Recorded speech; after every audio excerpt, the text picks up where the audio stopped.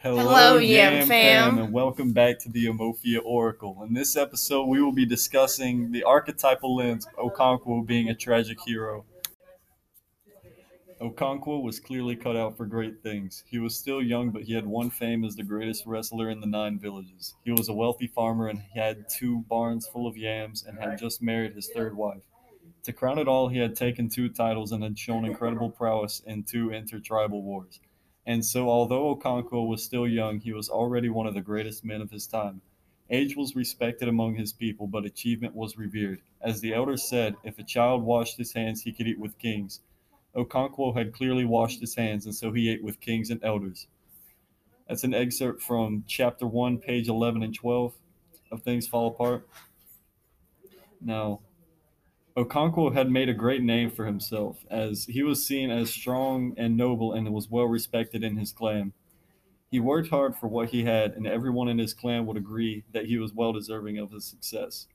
Okonkwo has values that the young boys in the clan look up to. Okonkwo is the definition of a strong man and how one should conduct himself. However, this is not to say that Okonkwo had no flaws.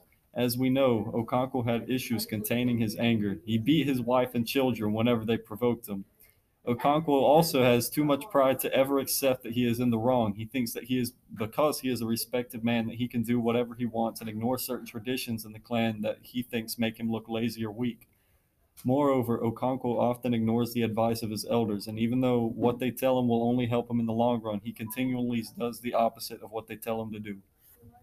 The second excerpt is from chapter 13, pages 116 through 117. Guns fired the last salute and the cannon rent the sky, and then from the center of the delirious fury came a cry of agony and shouts of horror. It was as if a spell had been cast. All was silent. In the center of a crowd, a boy lay in a pool of blood. It was the dead man's 16-year-old son, who with his brothers and half-brothers had been dancing in the traditional farewell to their father. Okonkwo's gun had exploded, and a piece of iron had pierced the boy's heart. The confusion that followed was without parallel in the tradition of Umofia. Violent deaths were frequent, but nothing like this had ever happened. The only course open to Okonkwo was to flee from the clan. It was a crime against the earth goddess to kill a clansman, and a man who committed it must flee from the land. The crime was of 2 kinds, male and female. Okonkwo had committed the female because it had been inadvertent. He could return to the clan after 7 years. Okonkwo's gun misfires and kills a heavily respected elder son. This crime, while unintentional, was still seen as an abomination that would bring harm unto the clan as a whole. The clan had no choice but to exile Okonkwo. Okonkwo lost everything that he had worked so hard to gain. His huts were destroyed, his barns burned, and his livestock and yams given to others in his clan until his return. Okonkwo begins to feel so defeated that he almost loses his desire to work when he first moves to Mbanta. Okonkwo knows that as soon as he gets back, he has to have a plan in order to gain his titles and respect back. However, white missionaries arrive before he is able to return home, and they quickly begin to dissolve the clan's customs and traditions. Okonkwo, in a way, blames himself for this, claiming that if he weren't in exile, he could have stopped the white man before it was too late.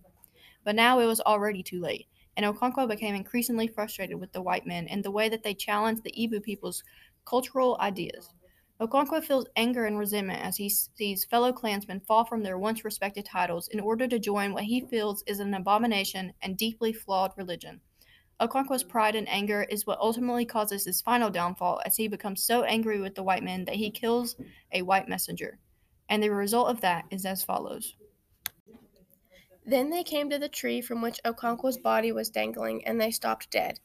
It is an abomination for a man to take his own life. It is an offense against the earth, and a man who commits it will not be buried by his clansmen. His body is evil, and only strangers may touch it. Obrika, who had been gazing steadily at his friend's dangling body, turned suddenly to the district commissioner and said ferociously, "That man was one of the greatest men in Umofia. You drove him to kill himself, and now he will be buried like a dog." He could not say any more. His voice trembled and choked his words.